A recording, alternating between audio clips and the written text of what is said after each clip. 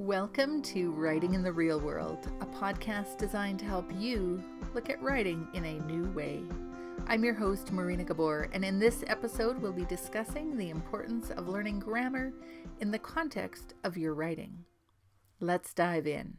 How many grammar drill books have you purchased without a significant improvement in your writing? Maybe you were thinking of increasing the amount of time you spend studying grammar.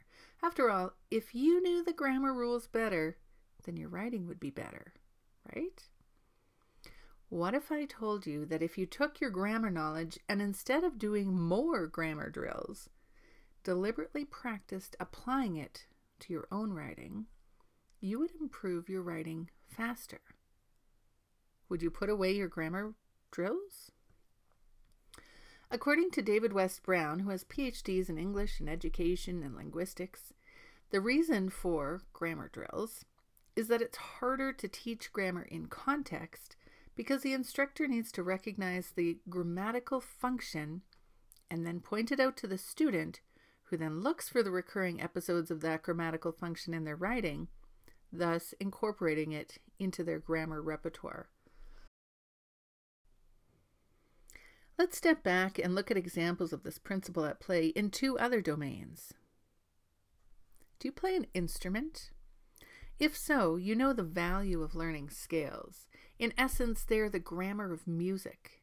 Scales are great for building finger dexterity, understanding of patterns, but they will not help you learn to play songs. Not really. However, because you have an understanding of scales, you'll be able to find their patterns in the songs you are learning. You'll be able to make connections that will improve your musicality, and you'll be able to learn songs in less time. Your brain will remember the connections you made in the song you learned because you learned to recognize the patterns, and you'll be able to transfer this knowledge to new songs. You'll recognize patterns faster because they were meaningful to you. On the flip side, when you mindlessly practice scales, it's harder to apply the pattern knowledge and musical connections because your brain didn't process the musical value of those scales. Unfortunately, I know this firsthand. I used to read a book while I practiced scales. I don't recommend this. I had to practice scales. And I did. I got good at them.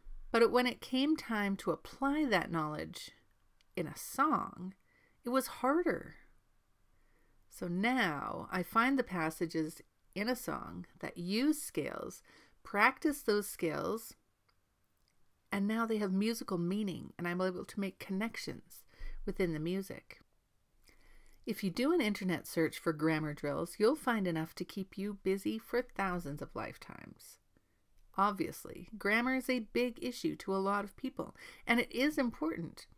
Using correct grammar makes it easier for people to understand the message you're presenting. It clarifies the message. Doing grammar drills will improve your grammar knowledge. Unfortunately, it won't necessarily help you become a better writer, unless you learn to recognize where to use those rules in your own writing. Now, to be clear, I'm not saying stop learning grammar. Practice the rules within your writing so you internalize them. It may be slow going at first, so start with the basics. This will allow you to get a reasonably cohesive first draft on the page. Once you've got your first draft done, you have something to work with. As Ernest Hemingway said, the only kind of writing is rewriting.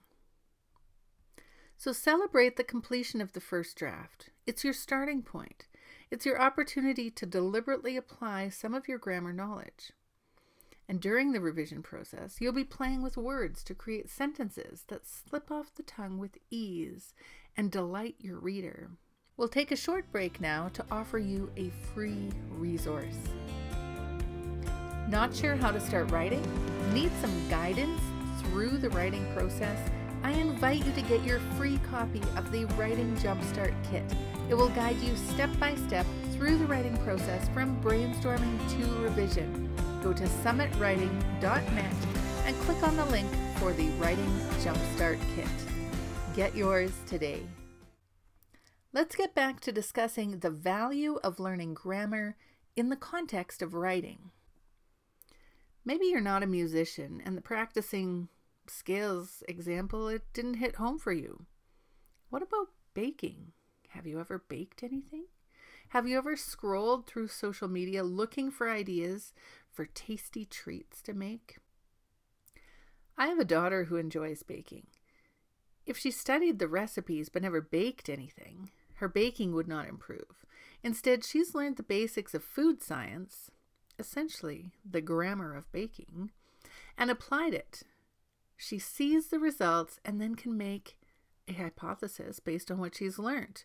When she sees another recipe, she knows how it might turn out based on her experiential knowledge. The same is true for grammar.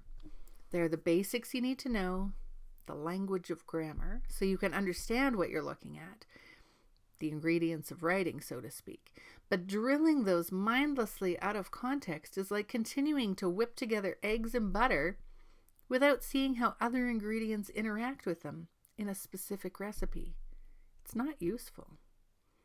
But what if you whipped the eggs and the butter and used that in cookies? What if you tried the same to make a cake? What happened? Would it work one place and not another? Why are egg whites sometimes whipped separately? Why is butter sometimes browned? All the ingredients are the same, but they're used differently in different contexts for a different result.